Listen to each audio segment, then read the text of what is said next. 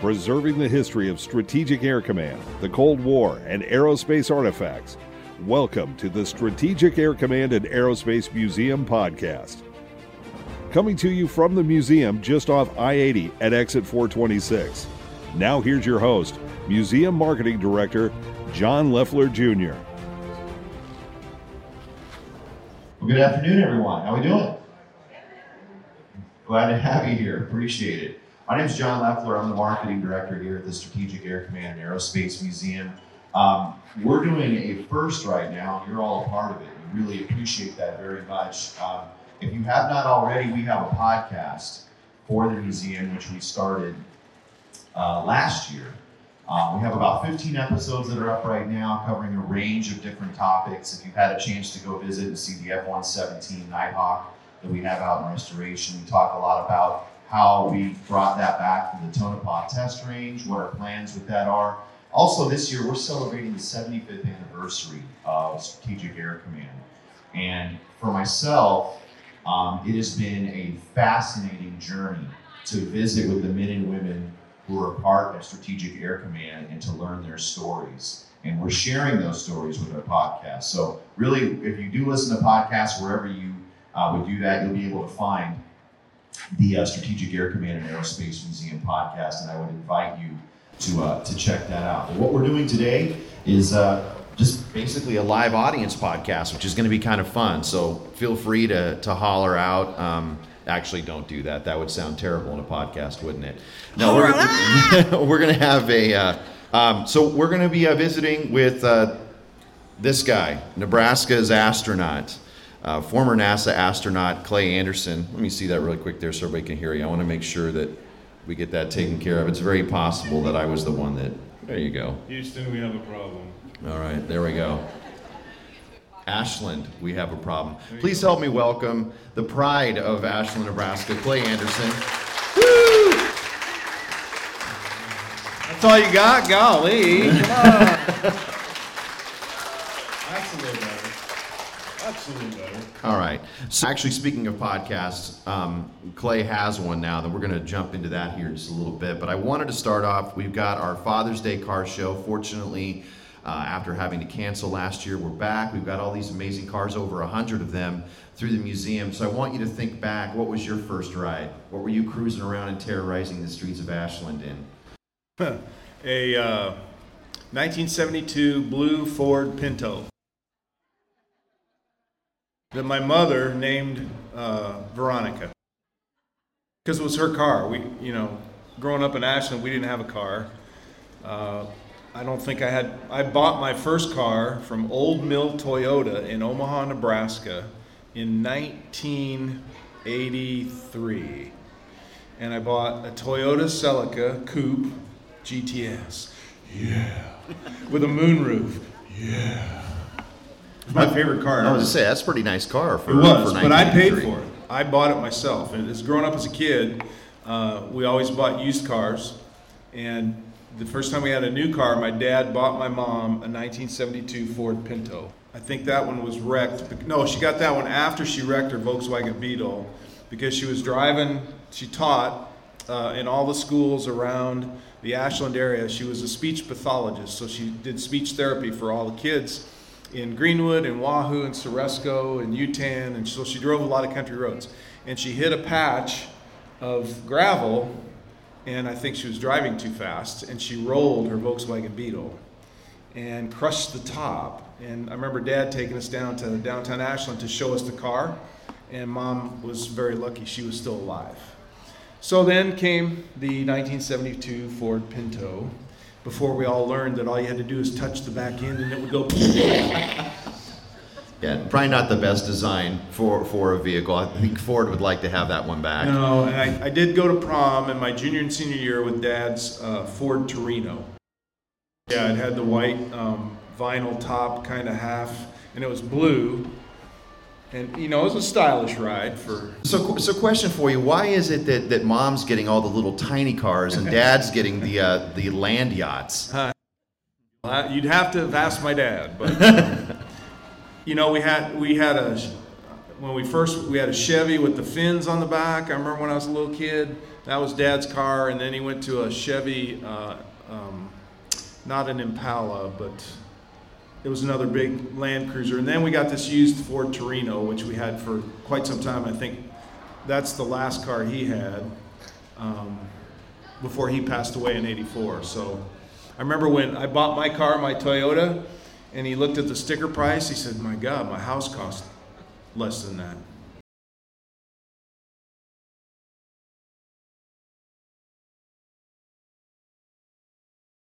You're very active on social media, and it's one of the things that is great about you is that we can always find out not only what you have going on, but also your thoughts about what's happening with the space program today.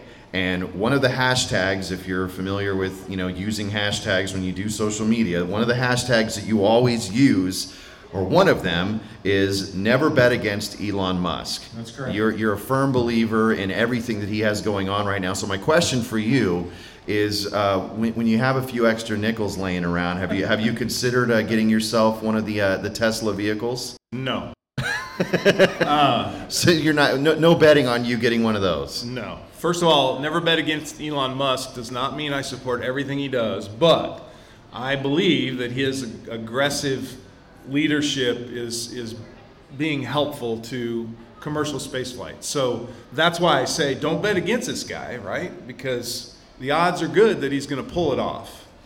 I can't say that with Jeff Bezos yet. I can't say that with Richard Branson at Virgin Galactic yet, right?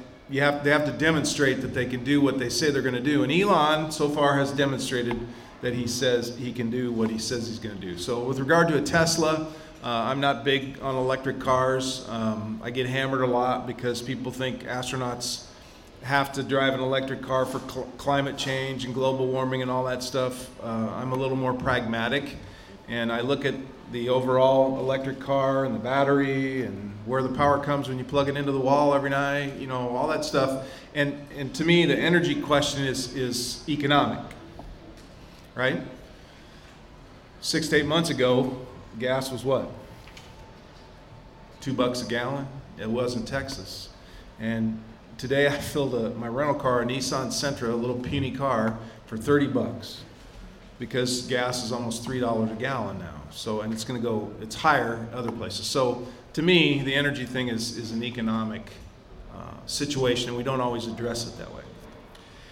One of the things I'm noticing some of the younger folks that are in the audience today, you've been here back in Ashland in Nebraska for the last few days, and we were fortunate enough, and our education team was fortunate enough to have you back for our Astronaut Academy, which is a one-time camp that we do, but we do it every summer for the kids. And I walked in when you were talking with the kids on Thursday afternoon, and standing here listening to you speak, the question that popped into my head that I wanted to remind myself to ask you about today is, there were kids sitting there looking up at you, clearly inspired, captivated by the stories that you were telling. And yes, there's always the question about, how do you go to the bathroom in space? You go in your suit. You could put money on the table right now that one of the kids is going to ask that question. And they're great questions. Yeah. But what really impressed me was just the way you interact with those kids and clearly help them and inspire them.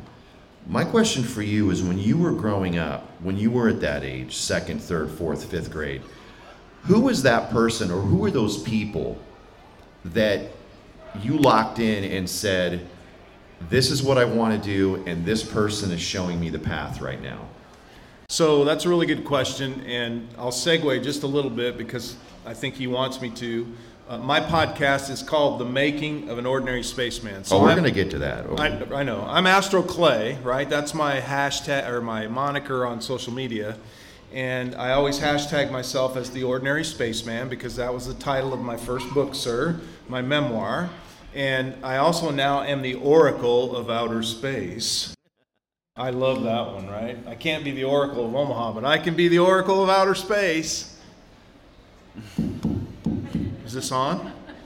Is anyone out there? Hello, is anyone out there?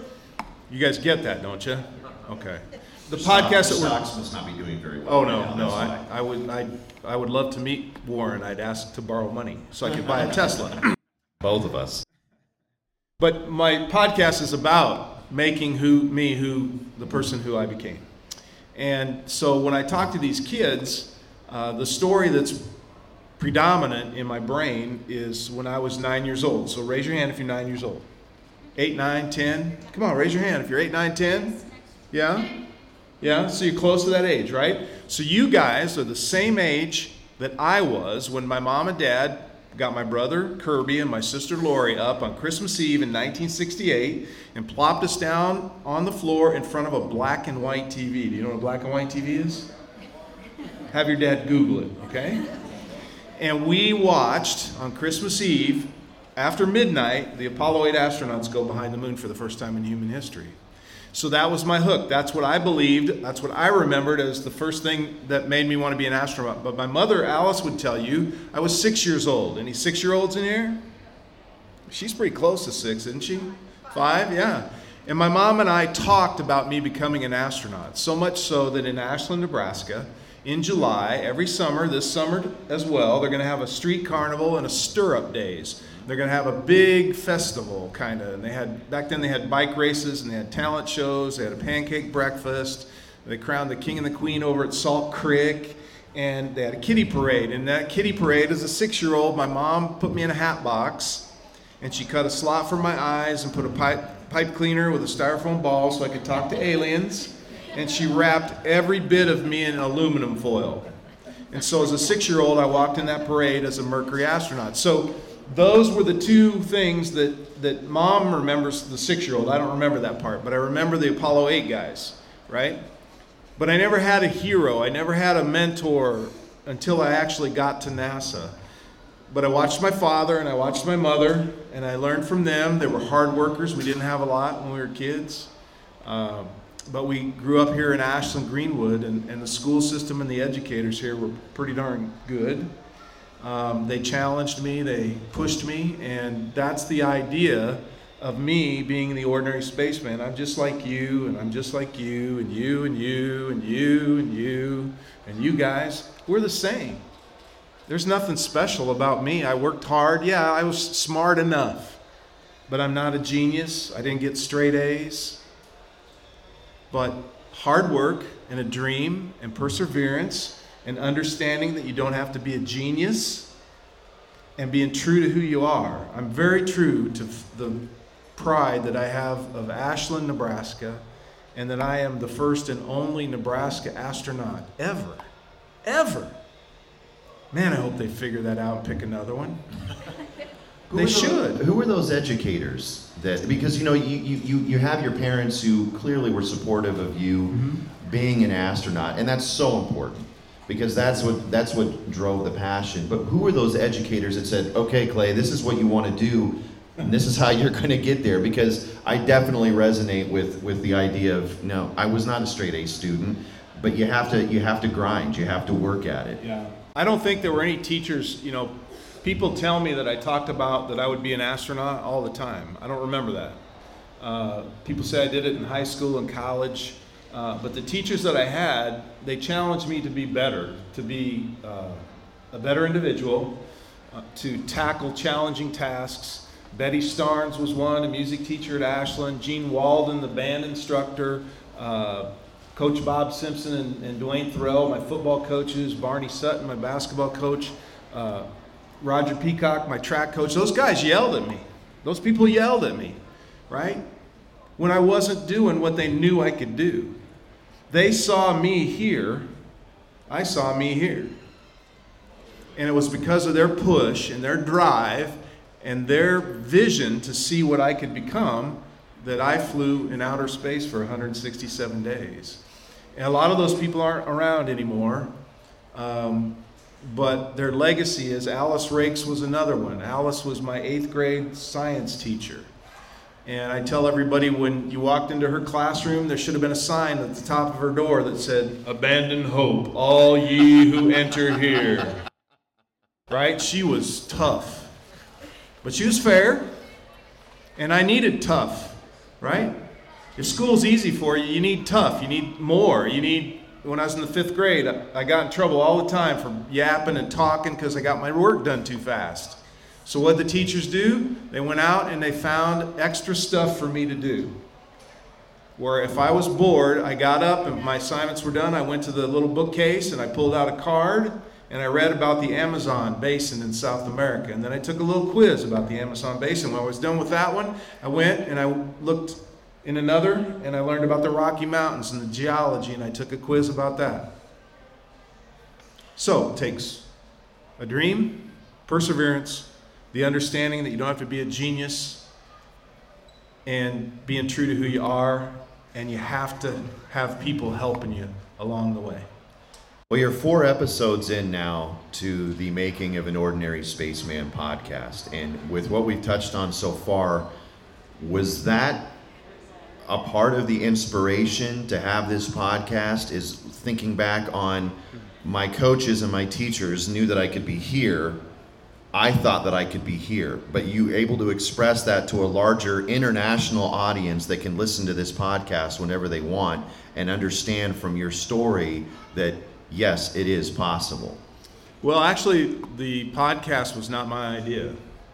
I don't know how many of you are familiar with Pat and JT. They used to be on KQKQ in Omaha, 98.5. Sweet 98. Sweet 98. And they were, I didn't know them. I knew Jill JT because she went to high school at Ashland, but she was behind I was ahead of her. I was about 4 or 5 years older than she was. But we knew each other. And what happened was when I became an astronaut and I was assigned to fly and it looked like I was actually going to go into space, you know, they had me on the radio, and then they had my mom on the radio, and they treated my mom so well and with the utmost respect. I can never thank them enough for that. And as I grew through the astronaut, my first mission, and came home and then got assigned to a second mission and did that one, we became friends and colleagues, and I was on their show quite frequently whenever I could be because I just loved radio.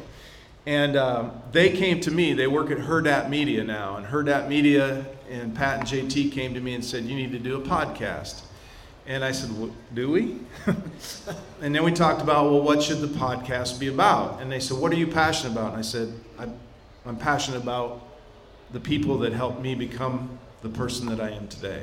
And that's when the Making of an Ordinary Spaceman was born. So you will find podcast episodes eventually. I mean, we're dropping them all the time, but with my wife, with colleagues or classmates I went to Ashland High School with, one of my teachers from high school, Chip Davis from Mannheim Steamroller, who's an integral part of my astronaut career, it turns out, later in my career. We'll talk with my family, my son, my daughter, my wife, my uncle, my sister, my brother. And you'll hear some fun stories. It won't be about how many engines the space shuttle has and what's the amount of thrust. It won't be about factors affecting climate change. It won't be about Elon Musk in the future. It'll be about how I became the person I am today and how they helped make that happen. Well, one of the first episodes of your podcast is a visit with your wife, Susan.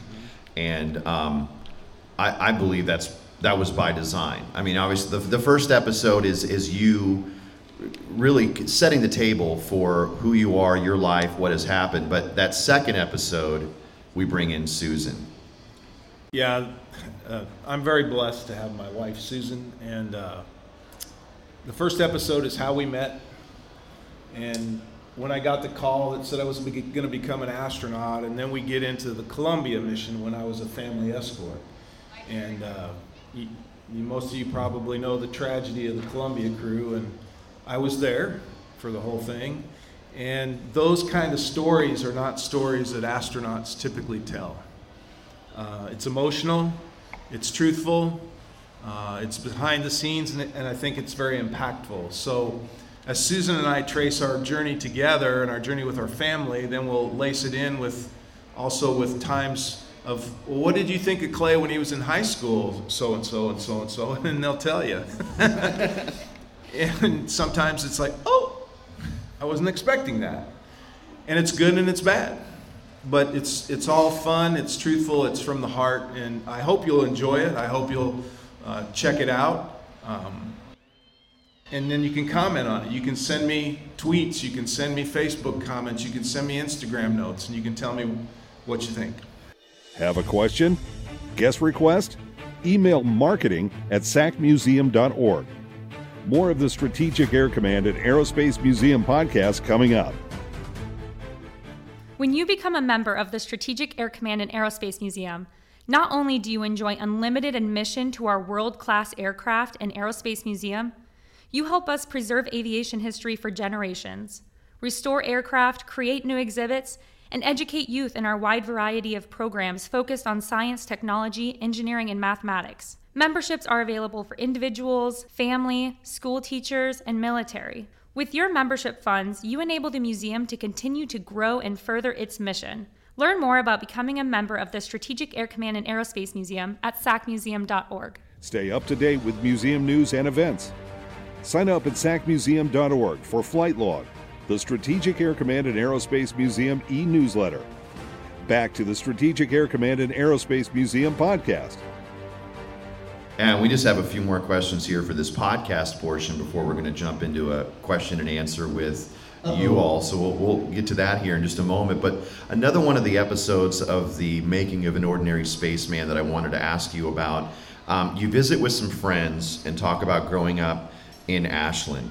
My thought was, where do you feel, you take a lot of pride in being from Ashland, Nebraska. That's not something that you shirk away from or you don't talk about you're from Nebraska. That's front and center really in any interview or anything that you talk about. What do you feel, looking back now on your career and where your career is going, the advantages were of growing up in Ashland, Nebraska? What did you have over the others that were in the space program because of where you came from?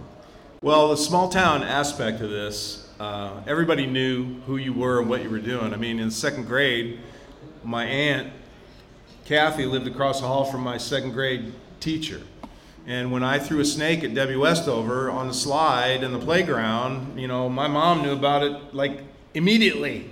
And I got in trouble. And this is before text messaging. Yes, and then, when I said a bad word on the playground and my mouth got washed out with soap, in school, we don't do that anymore. Oh my gosh, that would harm the children forever, right? But we don't do that stuff anymore. But those were the kind of things that the small town community brought forth, and everybody knew who my parents were. Everybody knew who my brother and sister were. They knew if we were in trouble. They knew if we were out late. They knew if we were in a dire situation, if something was wrong, right? And so people took care of people.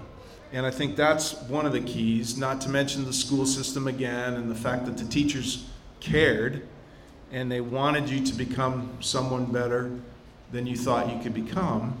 And then the fellowship of my church family, coupled with my family, coupled with my school family, eventually my college family, all those things. And the work ethic in Nebraska is second to none. I remember as a kid, I'd be sleeping soundly in my bed. I was a lifeguard at the Ashland Country Club with my brother and sister. And if I had an off day, my dad would come up and he'd shake my shoulder about 6 in the morning. He'd go, "Hey, son." "Oh, Dad, I got your job today. You're baling hay for Harvey Jacobs." Oh, God. Harvey was a nice man, but he was the hardest guy to bale hay for. He drove the tractor in like 5th gear. And the bales weighed 7,000 million pounds. And it was hot. But Dad, right? Get up and work, boy. Get out there and do something. Don't just hang out. And those are important lessons. They were important lessons for me. I had a paper route in Ashland when I was 8 years old. Opened my first bank account, Farmers and Merchants National Bank, with $6. Good lessons learned. Yeah. And you talk about growing up in Ashland. You mentioned earlier just all the sports you were involved in. There was theater for you as well. There was music. Obviously a lot of opportunity. And I'm curious, that leads me to, before the podcast, there were the books. Mm-hmm. There's 4 of them: Letters from Space, The Ordinary Spaceman, A is for Astronaut, and It's a Question of Space. And my question is, where does that inspiration to write come from? Were you journaling when you were in space? Is this something you've always done and you just felt like, I need to have the written word out?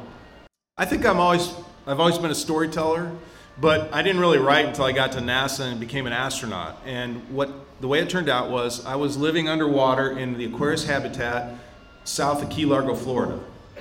And I was living in this place for 2 weeks. And NASA gave us a job as astronauts to communicate to the public with journal writing, right? And back then there was no social platforms, so it was just you went to the NASA website and you had to be an engineer and a genius to navigate the NASA website. It was horrible. But I wrote my first journal, and it was entitled I Love Enya. Anybody listen to Enya? I love her. I love her music. And I got in trouble. NASA said, you can't support Enya. Well, why not? I like her. I like her stuff. You're an astronaut. You can't support her. You can't endorse her. What? I'm a government employee, right? Apparently I couldn't endorse her. So I had to change, they made me change the whole title. They made me change a bunch of the stuff. But I mean, here I am living underwater, listening to Caribbean Blue with Enya singing in my earphones, looking at freaking hammerhead sharks sailing through by the window in the habitat. I mean, it doesn't get any better than that. And so I wrote journals, 1 page, no longer than a page. They had to be educational. They had to be fun. And then when I got retired, when I became an astronaut training for a space flight, I wrote a journal when cool things happened to me. When we went jogging and a Russian guy with a busted off fishing pole came by us running and said, Pashli, Pashli! Let's go, let's go. And all of us astronauts started following a guy we didn't even know in Russia with a busted fishing pole. And he took us running through the fences all over the place, and I was dying.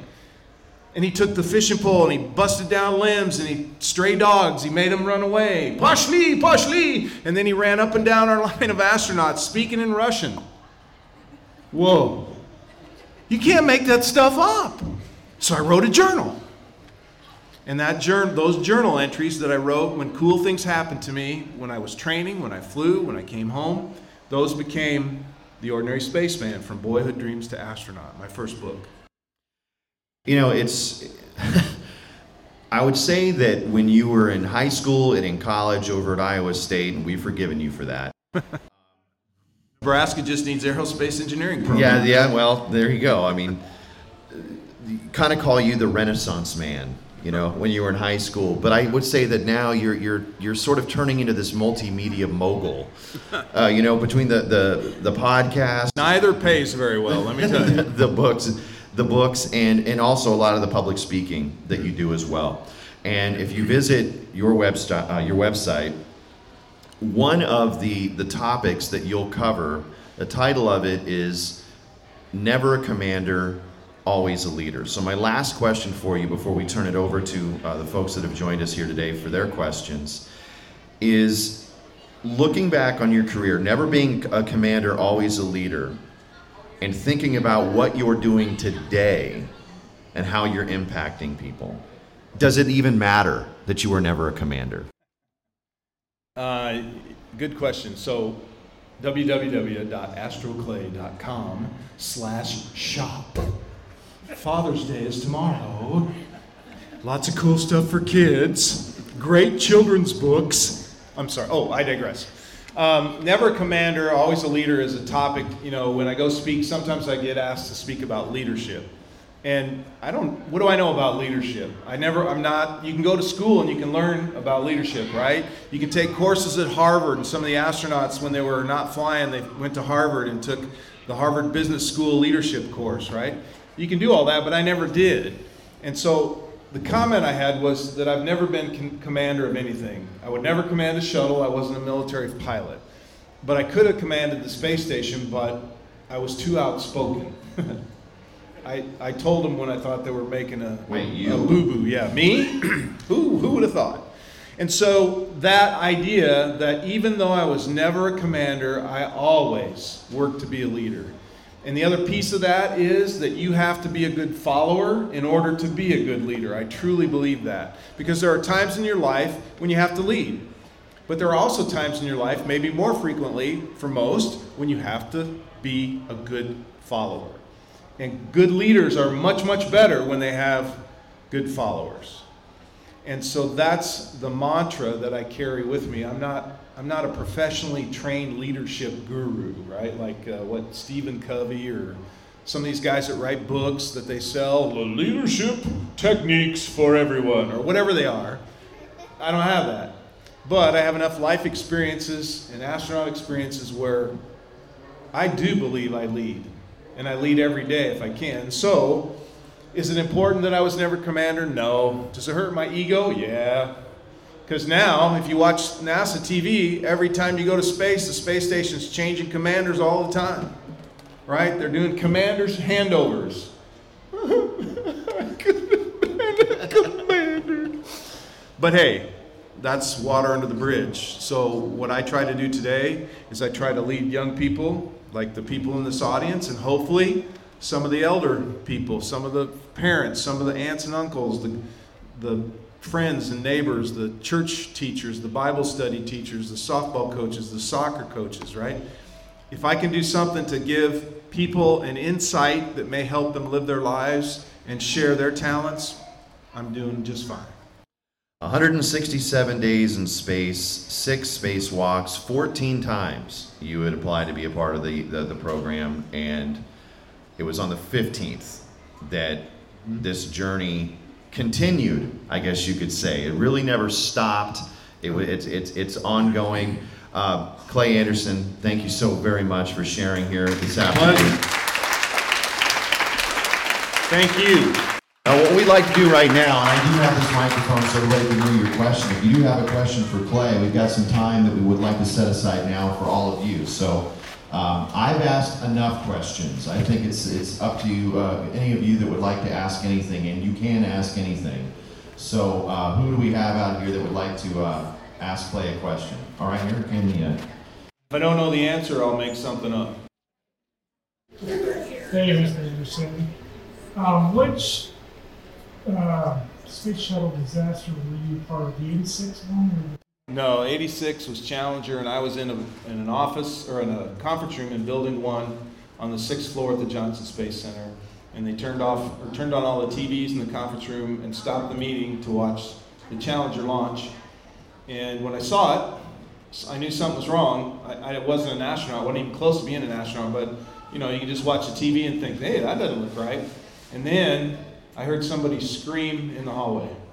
And when I heard him scream in the hallway and I heard the sobs, the meeting was over. And it was the longest walk I'd ever taken from Building 1 back to Building 30. And through God's grace, I would be a family escort for Columbia in February 3rd, 2001. And I was with the families. I took care of their kids. I took care of their spouses. I pushed them in the swings. I watched them go down the slides at the Kennedy Space Center. I went with one of the dads to buy his kid donuts the morning of launch. And, I was an intimate part of that. And it would turn out that I was also on the runway with them on the day they never came home. So there's a great chapter in my book called Hail Columbia that tells that story. If you listen to episode 1 of my podcast, you don't even have to listen to any more episodes than just that first one, and you'll hear about how it affected me. So those families, are you still in contact with them? Yes, NASA does a remembrance. All 3 tragedies for NASA: the Apollo 1 fire that killed the crew, the Challenger that killed the crew, and the Columbia, all happened within 2 weeks of each other in January, February. And so every year there's a memorial service where we place roses on the trees. When you die as an astronaut, you get a tree. And they place roses on those trees, and then at Christmas they light them up with white lights. And except for Gordo Cooper, Pete Conrad gets red lights. And when I die, I tell them I want red and white lights. Go big red.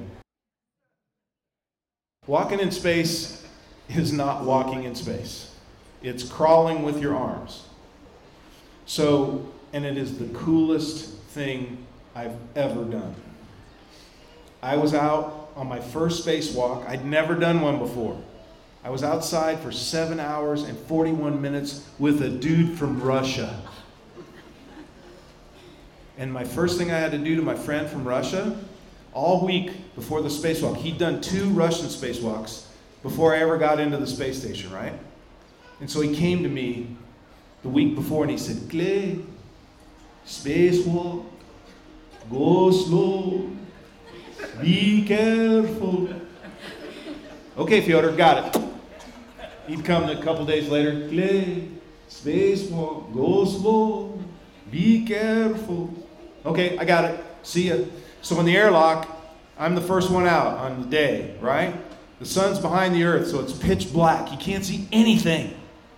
And I'm floating in my spacesuit over a 3-foot hole of black. And they tell me to go outside, and I dive outside, and I start to hook all my tethers up. And then Fyodor, he comes outside. And the next thing I know, Fyodor's gone. He's gone. He took off. The guy that said, Clay, go slow, be careful. He's gone. So in my best Russian, I said, Fyodor, остановить сейчас. Stop now. Нам нужно делать вместе. We need to do this together.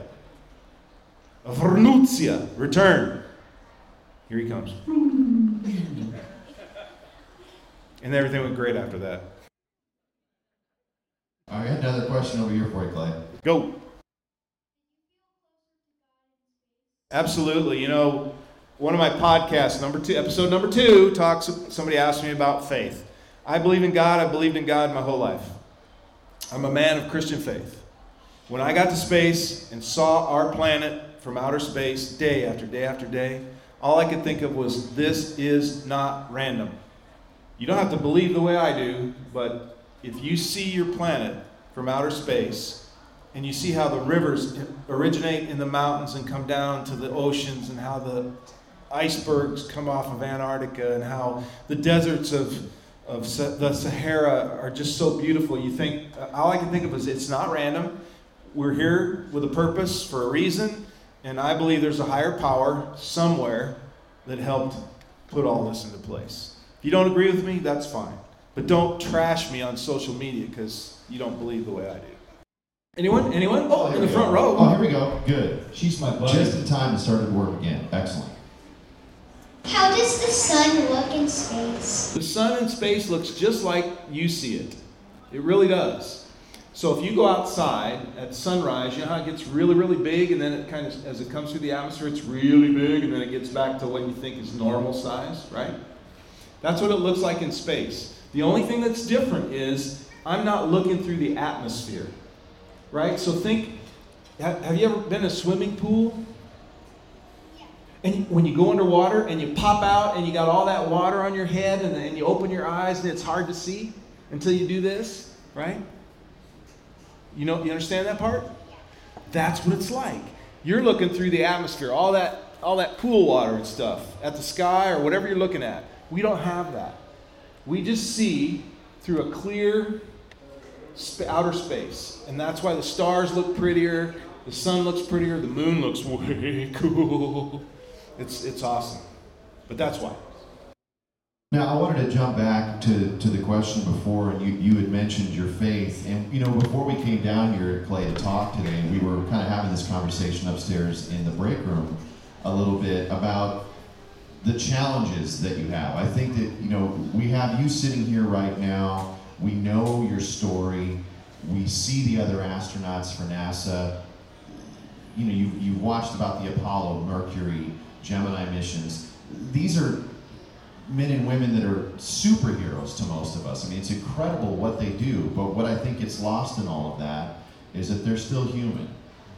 And they have fears, and you're in space for 167 days, and there's maybe a little bit of, separation anxiety.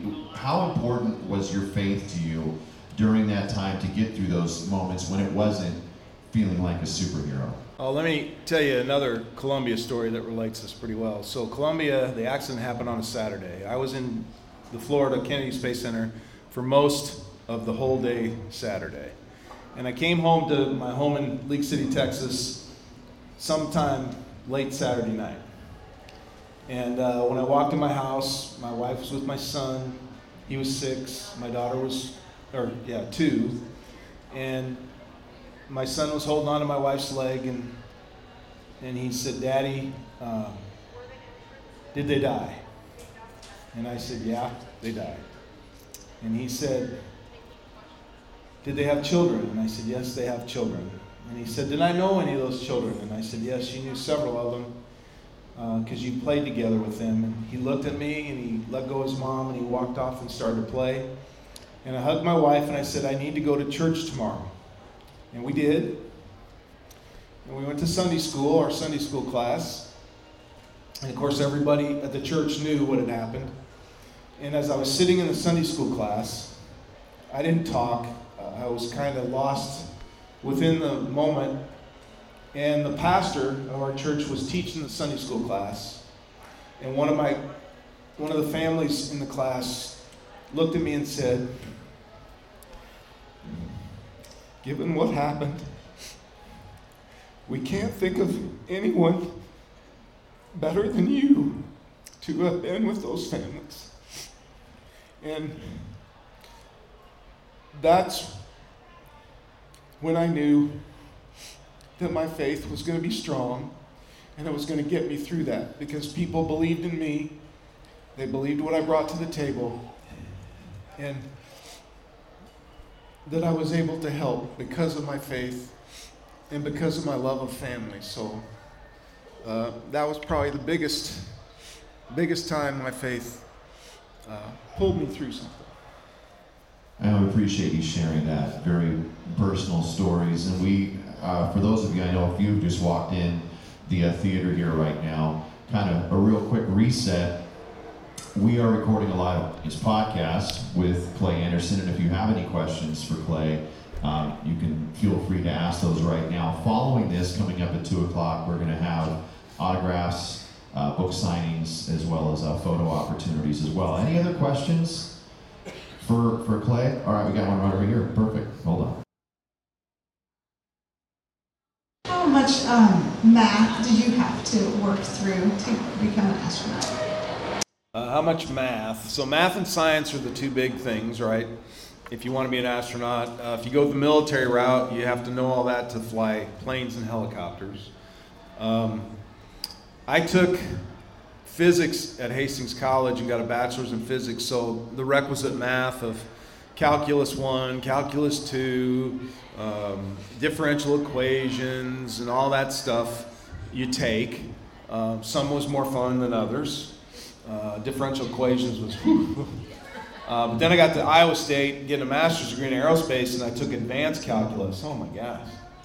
I kicked my behind. That was my first D I ever got in my life. But I took it again because I had no choice and got an A. I had a different teacher who wasn't a jerk like the first guy. Because I went into his office, I was struggling with advanced calculus, and I knew I was struggling, right? And I went to class. I never missed class. So you go to college, don't miss class. That's one way to succeed.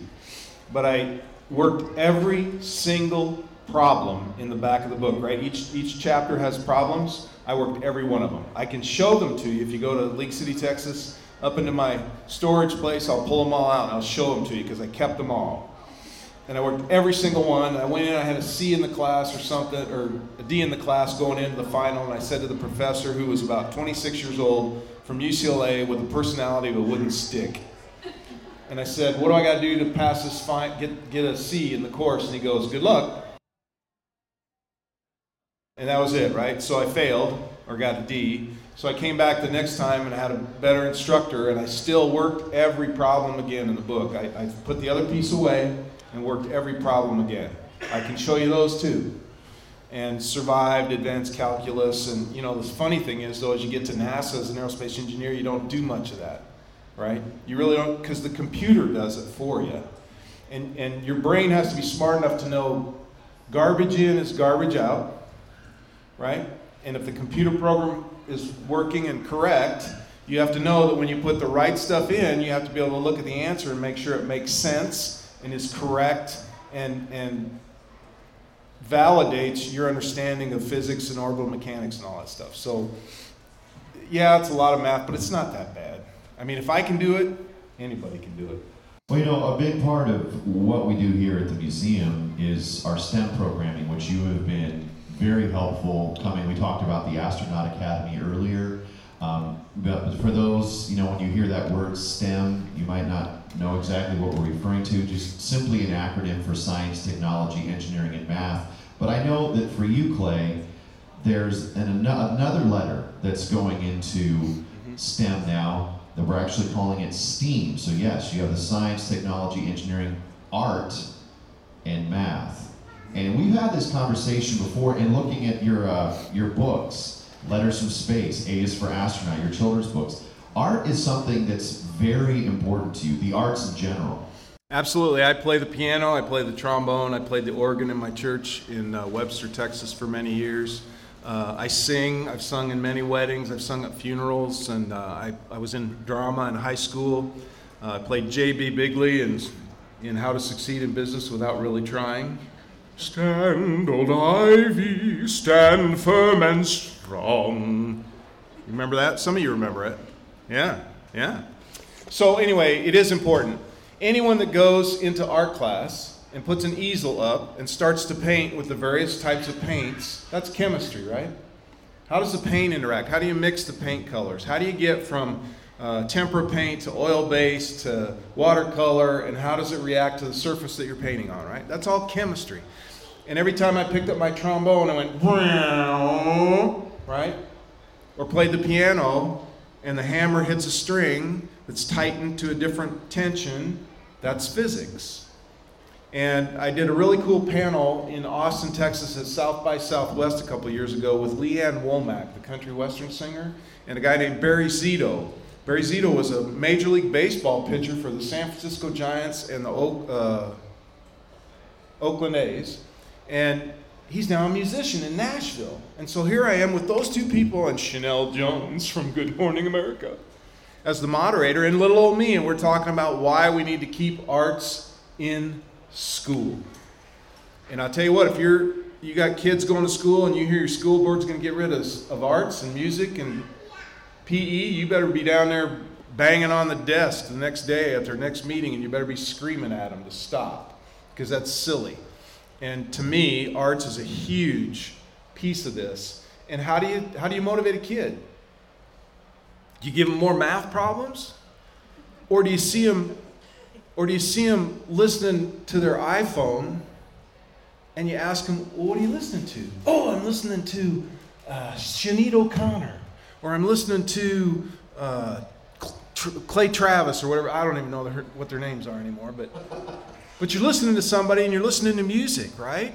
Or what do you like to do? I like to sketch anime. I like to draw anime characters. I like to draw flowers. I like to draw landscapes. Those are hooks for kids, right? To find a way to get them motivated.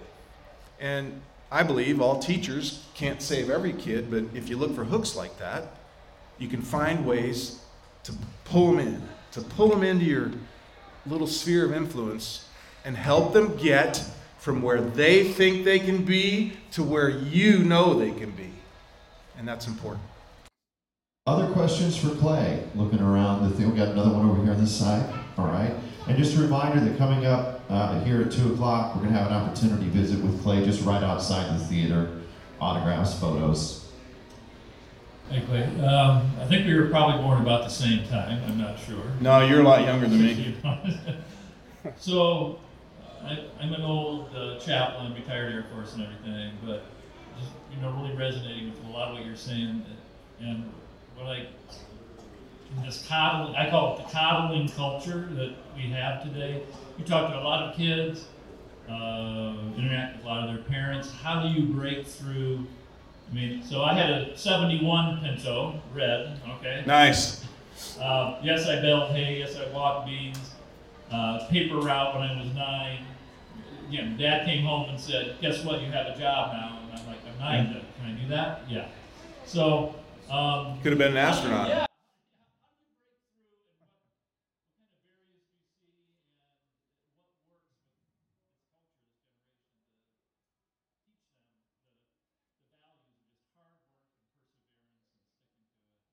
Yeah, well, first of all, I'm a firm believer in family, and not every family can be nuclear, right? But having a dad who's around and who is a dad is really important, but we can't have that for everyone. I totally get that. So that mom has to be strong and has to be tough and has to have fortitude because it's not going to be easy.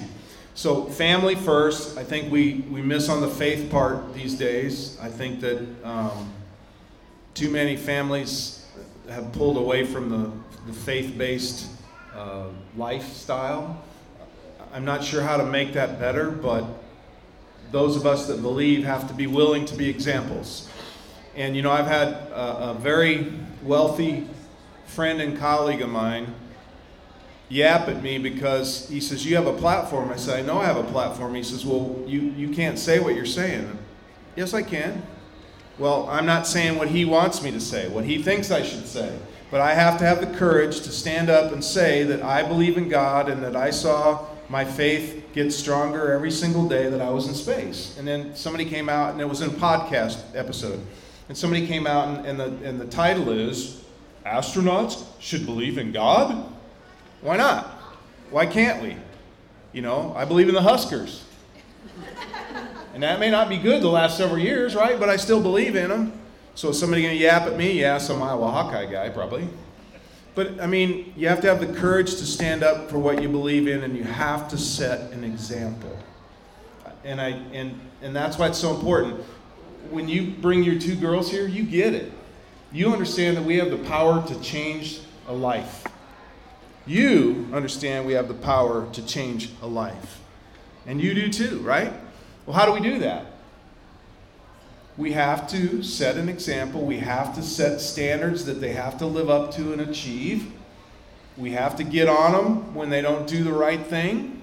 And they have to know what the right thing is and what the wrong thing is. That's why I love Nebraska so much. I find more of that here than I find in other places. And I really believe I've lived in Nebraska and Texas. I think I've lived in the two best states in the union. Although when I moved from Nebraska to Texas, I did raise the IQ in both states.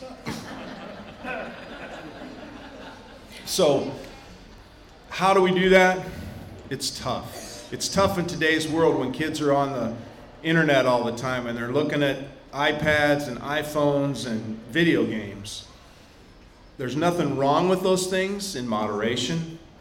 But I think it's better that they're outside throwing a ball or swimming in the lake or swimming in a pool or riding their bicycle or kicking a can down the road or hitting it with a stick or throwing snowballs at people. You know, I mean, there's lots of ways that kids can be involved or entertained, and it doesn't have to be electronic. So I would encourage you all to spread the word, be great examples, and require of your kids and your family. We have time for maybe one or two more questions. Anybody else? Right over here. Okay. I'd like to get your general thoughts on what they're calling the new space race, specific to the U.S. and China. Obviously, I know there's funding issues here in the States relative to NASA and other things. Just some general thoughts. So, general thoughts on the space race with the United States, Russia, China, India, all the countries that are playing and dabbling there. First of all, Clay has the 3 Ds of spaceflight: danger, difficulty, and dollars. Okay, 3D Clay's 3 Ds of spaceflight. We can't get anywhere as the United States. It's too expensive. We have to partner around the globe, and I think that's working well. We set a great example with Russia with the International Space Station. I'm a big believer that China, they just sent 3 taikonauts to their new space station. I think we ought to partner with them in space. They're communists, I understand, but so we can look beyond that when we're partnering in space, because that brings détente to Earth. If we're working with their taikonauts in space, the odds of us fighting each other are way less, and the ability for us to maybe negotiate stuff with them and their leadership might be better. Can't be much worse, right? So commercial spaceflight is good. It's good for America. It's good for humans that want to see Earth from space someday and get the same perspective that I got. I believe firmly that if people got 3 days in space and a month in a third world country, their perspectives would change so much that the Earth would be a better place. So I watch those guys with excitement. I call them, my hashtag is Castronauts, right? They got the money, so they're flying. But it's important to remember that it's their money. I worry what's going to happen when they kill someone, right? So if they have their Columbia what happens next. But as far as I go with generalization, commercial space flight's an important thing. It's going to lead just like Orville and Wilbur at Kitty Hawk in 1903 flew their Wright Flyer 122 feet, which, by the way, is the length of a shuttle from the nose to the tail. A little trivia for bar bets. But just as they were standing on Kitty Hawk in 1903, who'd have thought that they could get on a huge airliner and fly from Houston, Texas to Abu Dhabi in Saudi Arabia? So we're at that stepping stone, right? We're at that point where one day he may be able to buy a ticket and hop on a vehicle and spend a few days in space. All right, time for one final question. Good, here we go. So I know that you're a pilot, but is the training at all different when you're when you're part of like national programs, or is it very similar? Or so I'm only a pilot of a small little plane like that. But when I became an astronaut, I got to fly in the back seat of a jet that broke the sound barrier and did loop-to-loops and barrel rolls my first flight. You need a copy of The Ordinary Spaceman from Boyhood Dreams to Astronaut, because the first chapter in my book is called First Flight, when I went on my zoom and boom ride. So yeah, it's different. When you become an astronaut, you're flying with jet jockeys, guys that flew the F-18, the F-14, the F-22, the helicopters, the Huey, and those guys and gals are amazing. Guys is a Nebraska term that means everybody. But they are amazing, and they went through way more training to fly than I did, but I got to the point where I could fly the plane from the back seat. From 500 feet above, I could be in command, and I actually did a touch and go at Ellington Field. I wasn't supposed to, but they let me. And I went, drop the nose, full power, and away we went, and I about wet my pants. I just did a touch and go. Oh God, I did a touch and go. Oh. And then I got out, and when the plane landed, I hopped out of the plane, I ran to my phone, and I called my wife, said, I did a touch and go. I was so excited. It was so cool. And you could do it too. All right, we're going to take this party outside. If you would please help me in thanking Clayton Anderson for being here. Thank you all, and happy Father's Day to all the dads.